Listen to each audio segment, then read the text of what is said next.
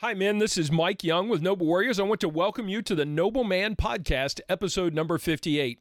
This podcast episode is part of our Tailgate series. Think of it like a men's ministry Reese's cup. You know, it's hard to beat chocolate and peanut butter together. It's a great idea. So we took that great idea. We said we've got two awesome ingredients, our tailgates and our podcast. We mix them together for the Tailgate podcast series. I think you'll appreciate the results. So today we're going to hear a fast-paced, high-impact message about David's heart from Stan Grant. Stan is the lead pastor at Clover Hill Church in Midlothian. I want you to buckle your seatbelts because he covers a lot of ground quickly. Here we go. Hey, Father, thank you so much for this brother. Thank you for the opportunity for us to sit under his teaching. God, I pray that you will use him as your instrument in your hand this evening. Yes. I pray that the words that come out of his mouth are from your spirit and they will fall on the fertile ground of prepared hearts tonight. Thank you, God. Speak to these men through this one man, Lord, in Jesus' name. Amen. Amen. Amen. Well, good evening, y'all. Thanks so much for having me. And Don, I was 14 when I came to Richmond. That's why 24 years I'm still looking spry and looking good.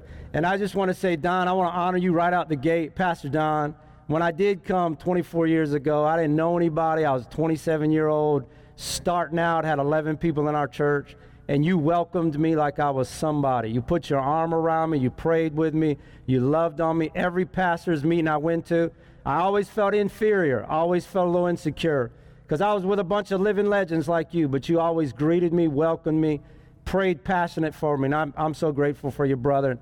I'm just glad I don't have to preach after you tonight. I get to preach before you, because I don't want to have to follow you. And Mike, thanks so much for the opportunity. 16 years sowing seeds into the lives of men in this community. And where is Mike? Where'd he go? Don't grow weary in doing good, for God's going to continue to use you and help you and strengthen you. They say that you get the man, you get the whole family, and your ministry is vital, it's important. We need you in this city, and we're grateful for your life. I want to talk to you just a minute about David. Well, 23 minutes and 50 seconds, I'm going to talk to you about David. And I'm going to hit the mark tonight. Scripture declares or speaks to him. There are 66 chapters that are dedicated to his story. The New Testament mentions his name over 59 times. He'll inhabit and establish the most famous city, Jerusalem. The Psalms will flow from his pen. He'll be called king, warrior, composer, giant killer. He'll be called a man after my own heart. When you read his story, you wonder, if you're anything like me, what did God see in him? He fell as often as he stood. He stumbled as often as he conquered. He'd stared down Goliath, but he couldn't keep his eyes off Bathsheba. He led armies to victory, but he couldn't manage his own family. He was able to infuse courage into his troops, but could not. But he covered up with his sin of murder. If I just give you a little backstory real quick, Israel desired a king. Samuel was the prophet. He was the judge. Samuel was getting older. Samuel was getting feeble, and he gave his sons the job of leading Israel, and they were crooked, and they were deceitful, and they were wicked, and they just couldn't be used. And the people got together, the elders, and they said, "Hey, Samuel, we need a king." And Samuel said, "God don't want you to have a king. He wants to be your king. No, we need a king. You're getting old. Your boys are no good, and we want to be like everybody else." So God gave him a king, and Saul was anointed the first king of Israel. And Saul, it looked like he was going to be the man. I mean, he was a head and shoulders above everybody else. He was a very capable leader, yet he was a catastrophe. He was insecure. He feared people more than he feared God. He lacked conviction and courage. He was unable to make the hard decisions. He loved his position more than the one who gave him the position. He refused to take responsibility for his unwise and ungodly action. He would pass the buck. He would draw attention elsewhere. He didn't follow through and wasn't completely obedient to God. And even in spite of that, I want you to know God still could have used him. It wasn't his character flaws. It wasn't his personality traits. It wasn't his lack of leadership that got the best or got the worst of Saul. It was something in his heart. God, here, listen, God's power always trumps over our weakness. God's wisdom always prevails over our stupidity. Aren't you glad for that? God's grace always covers our messes. All throughout history, God has used misfits. He's used people that are unlikely, that are inadequate, that in the world are less than. people that Moses ran from justice. God used him. Jonah ran from God. God used him. Rahab ran a brothel. Samson ran to the wrong women. Jacob ran in circles. Elijah ran to the mountains. Sarah ran out of hope. Lot ran with the wrong crowd. And God used every one of those guys in a powerful way. But there was something about Saul's heart that it disconnected. It wasn't his lack of courage. It wasn't his insecurity. It was how he responded and received the love and approval of God. How he followed God's instructions and commands. How he lacked a real desire to honor God above everything else. A humble heart had become proud. A soft heart had become hard. A tender heart had become calloused. A thankful heart had become jealous. And a sensitive heart had become unresponsive. God's rejection of Saul was not a person problem. It wasn't a personality problem. It even wasn't a character problem. It was a heart problem. And so Samuel went to look for the next king, and that was to be David. And many of you know this story. He brought all his sons before him, and the Jesse said, surely one of these are the ones. And Samuel said, no, that's none of them. Do you have another son? Well, I got one boy. He's out in the field. And as soon as Samuel saw him, he recognized the Spirit of God on him. He recognized the anointing of God, and he recognized something in his heart. Because he responded, man looks at the outward appearance, but God looks at his heart. In Acts 13, concerning David, it says, he is a man after my own heart. Again, his life was scarred by scandal and immorality. He made terrible mistakes, and he paid dearly. He suffered great loss, humiliation, and pain. Yet he was a man after God's own heart. He was chosen to lead Israel. Not because of his leadership, not because of his giftedness, not because of his looks, because of his heart. He had a right heart. What was it about David's heart? Let me give you a few things. Here's what I think. When it came to sin, David had a repentant heart. When it came to sin, David had a repentant heart. In contrasting Saul, when Saul sinned, he justified it. He rationalized it. He denied it. When Samuel came to David, when he sinned with Bathsheba, and he told him the parable, and he told him the story, David cried out, I have sinned against God. He said, I deserve judgment, God, but will you please grant me mercy? I have sinned. I have messed up. Please forgive me. Change my heart. Don't cast me from your presence. And God, I'll share my story with others so everybody can learn from my mistakes. David didn't excuse it. David doesn't blame Bathsheba. David doesn't deny it. He confesses it. He takes responsibility for it.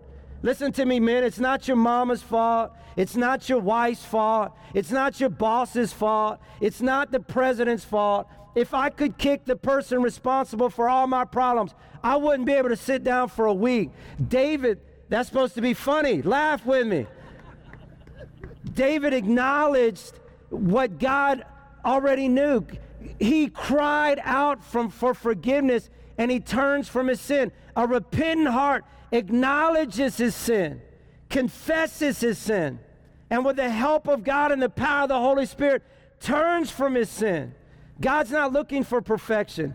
He's looking for people, for men who realize when they sin, they own up to it. They take responsibility for it, and they make changes concerning it. A broken and contrite heart I will not despise, says the Lord. When it came to sin, David had a repentant heart. When it came to struggles, David had a trusting heart. Life can be difficult. Life can be challenging. Whoever said serving Jesus makes life easier or problem-free, they lied to you.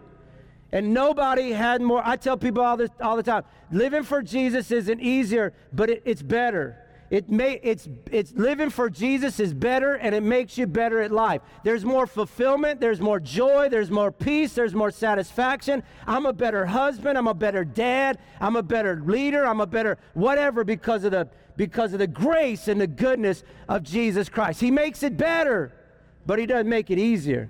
Life can be difficult. David knew the struggle.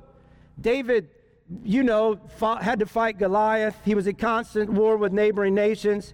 He He was on the run for Saul, for just a fugitive. His picture was on every wanted poster in the city during that time. Listen, his son raped his half-sister. Another son killed the brother who raped the half-sister. It was a mess, dysfunctional. One son rebelled against him and tried to overthrow his kingdom. Yet in the midst of the heartache, here's this key, in the midst of the challenges, you can read in his journal, Psalms 27, the Lord is the light in my salvation. In the middle of the rebellion, in the middle of the pain, in the middle of the heartaches, why should I be afraid? The Lord is my fortress, protecting me from danger. Why should I tremble? When evil people come to devour me, when enemies and foes attack me, they'll stumble and fall. Though a mighty army surrounds me, my heart will not be afraid. Even when I am attacked, I will remain confident. The one thing I ask, O Lord, this is what I seek the most, to live in the house of the Lord all the days of my life. That means to live in the presence of God, delighting in the Lord's perfections and meditating in his temple.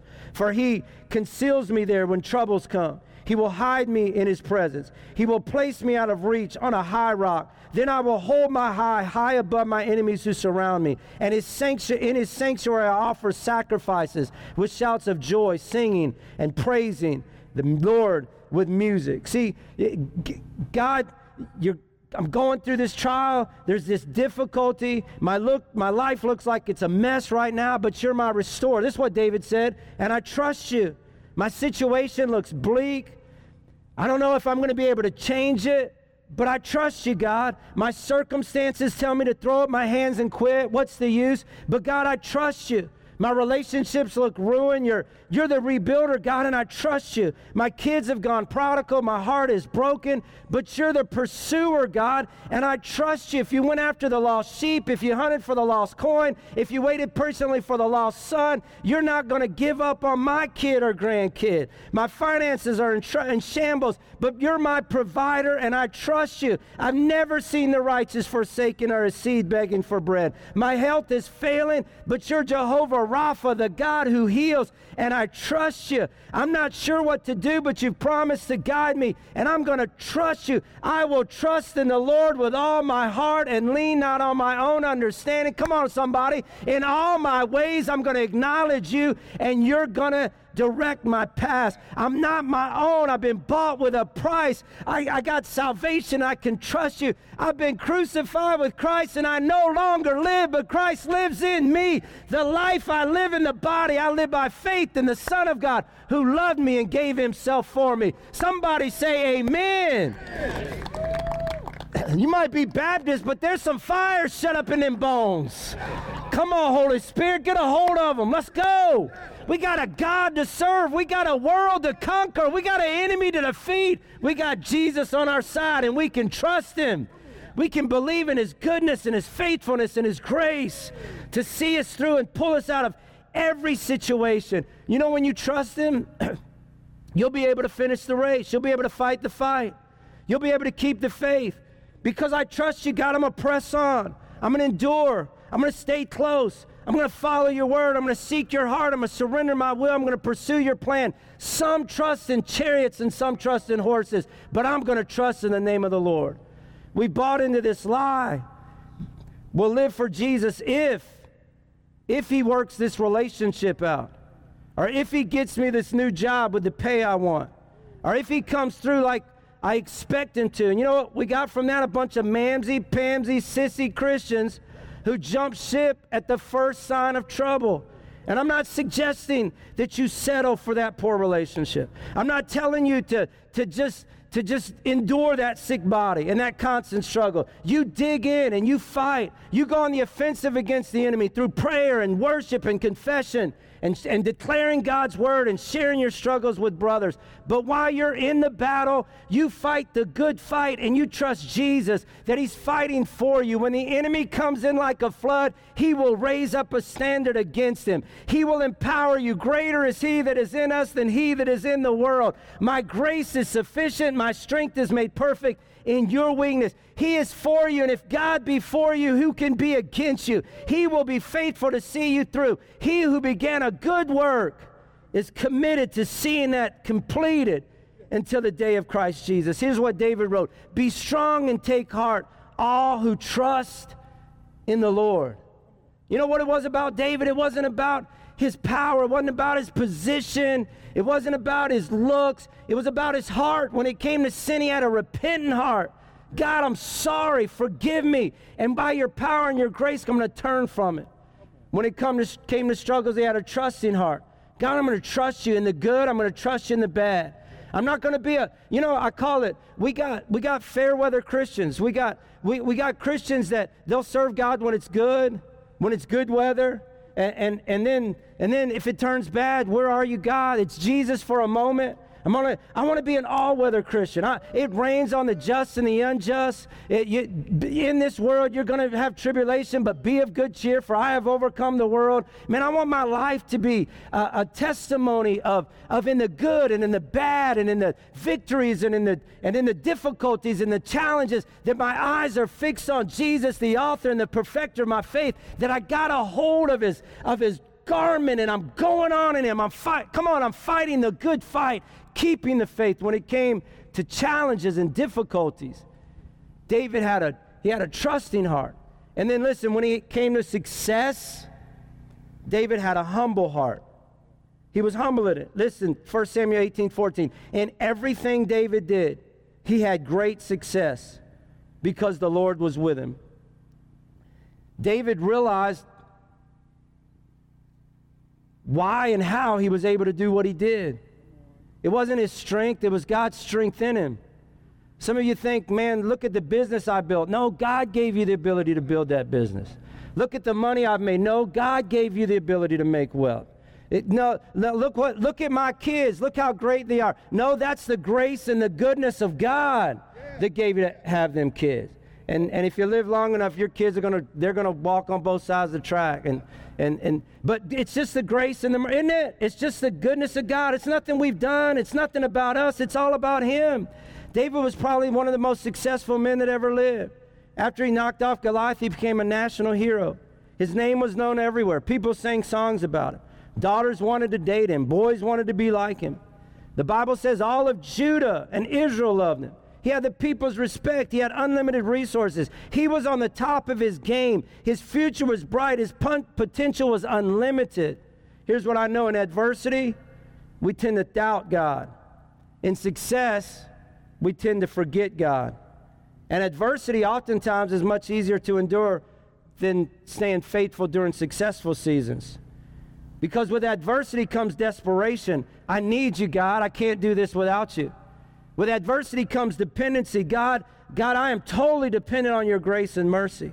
But with success comes pride. Look what I've accomplished. Look what I've done. It often results in independence. With adversity comes evaluation. God, what do you want to do in me, and what are you trying to do through me? With success comes exaltation. We want to elevate and put ourselves on a higher level. How did David handle success? How did David stay humble?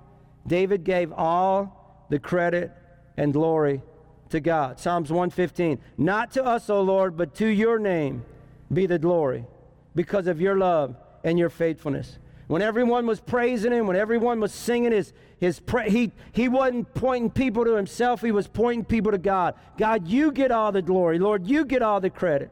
When he was being elevated from shepherd boy to king, when he was increasing in influence and income, he would declare, for promotion and power come from nowhere on earth, but only from God. He is the one who promotes, and he disposes another. You know, there was a long delay between the time David was anointed king and he actually became king. There were years between when God said what would happen in his life and what actually did happen. But David refused to grasp for power. He refused to push his way up the ladder, to force his way to the top. You know what he did? He allowed God to shape him and mold him. He didn't push down doors. He walked through doors that God opened. He didn't pursue a position. He pursued God, and God gave him a position.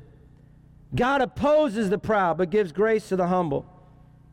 Humble yourselves under the mighty hand of God, that he might lift you up in due time. You know, some of us think that God randomly and arbitrarily picks certain people and says, you're the one, they're the one. I'm going to bless you. I'm going to answer your prayer. I'm going to show you favor. I'm going to grant you success. I'm going to ensure you reach your potential. To everybody else, we think, well, just tough luck. That's not how God works. Here's what the Bible says. For the eyes of the Lord range throughout the whole earth to strengthen those whose hearts are fully committed to Him. God's looking for people to bless. God's looking for people to reward. God's looking for people to use. And what He does is He does a heart search. And He's looking for a heart that is fully committed to Him and following His ways. Not perfect, not maybe seen by the most with the most potential, but when it comes to sin, you have a repentant heart. And when it comes to adversity, you have a trusting heart. And when it comes to success, you have a humble heart. God wants to pour out His blessing to those whose hearts are committed. If God did an x-ray of your heart, what would He find? Would He find a repentant heart? Oh, well, it's not my fault. God, if my wife was better to me. Well, everybody's doing it. Surely you don't expect me not to be a part of that. Or is it, God, I'm sorry. I don't want to hurt your heart. I don't want to displease you. I want to honor you more than anything else. When you sin, do you justify it, rationalize it? And listen, we all sin and fall short of the glory of God. I hope I'm getting my point clear. There is none righteous, no, not one. We all miss the mark. We all fall short. I got to keep emphasizing this. God is not looking for perfection. He's looking for brokenness. He's looking for people that will humble themselves before them and say, God, I'm desperate for you.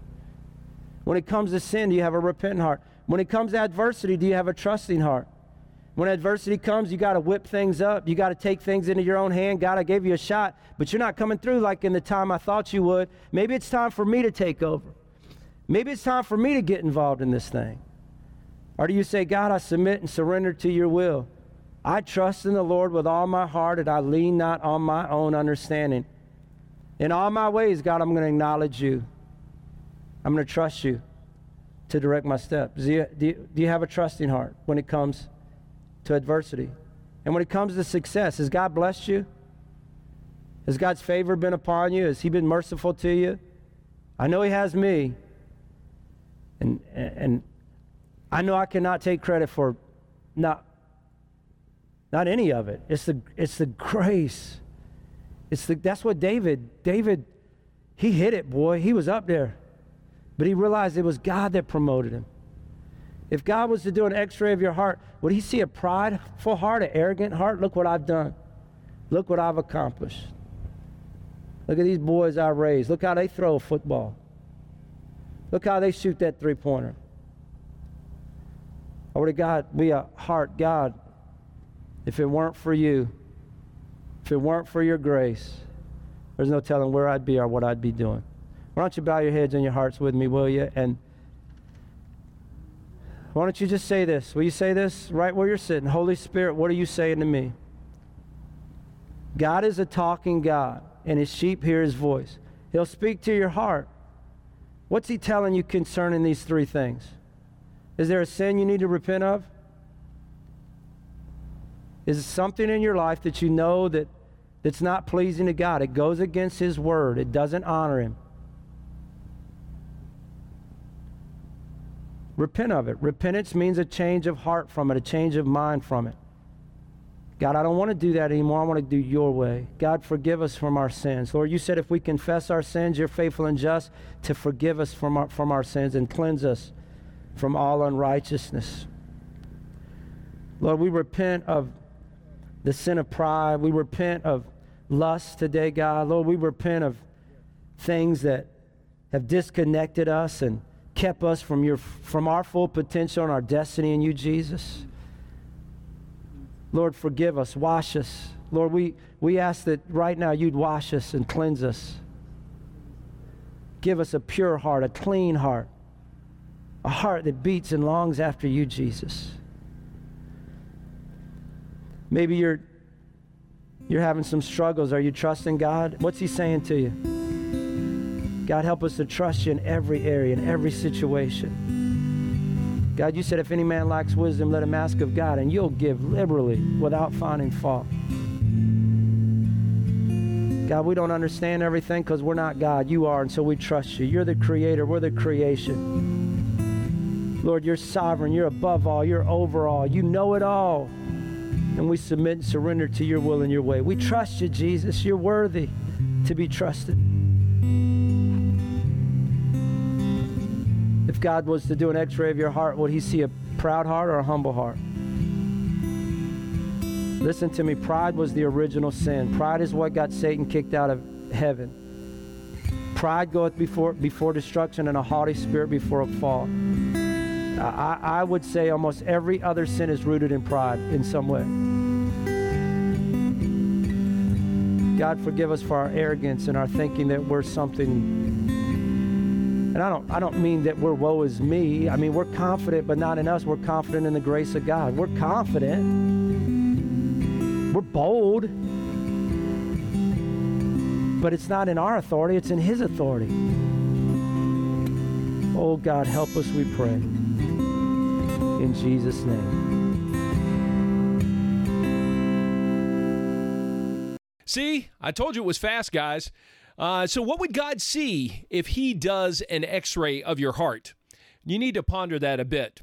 Check out the show notes for a link to Stan's church website. And listen, if you were blessed by this, would you share it with someone? This is the type of thing that you could just point another guy in the direction of this message and bless him. It would also be a great blessing to us if you would take time to give us a review and a rating on your favorite podcast service. Thanks so much for joining us, and we look forward to catching you next week for the Noble Man Podcast, episode 59. God bless you, men.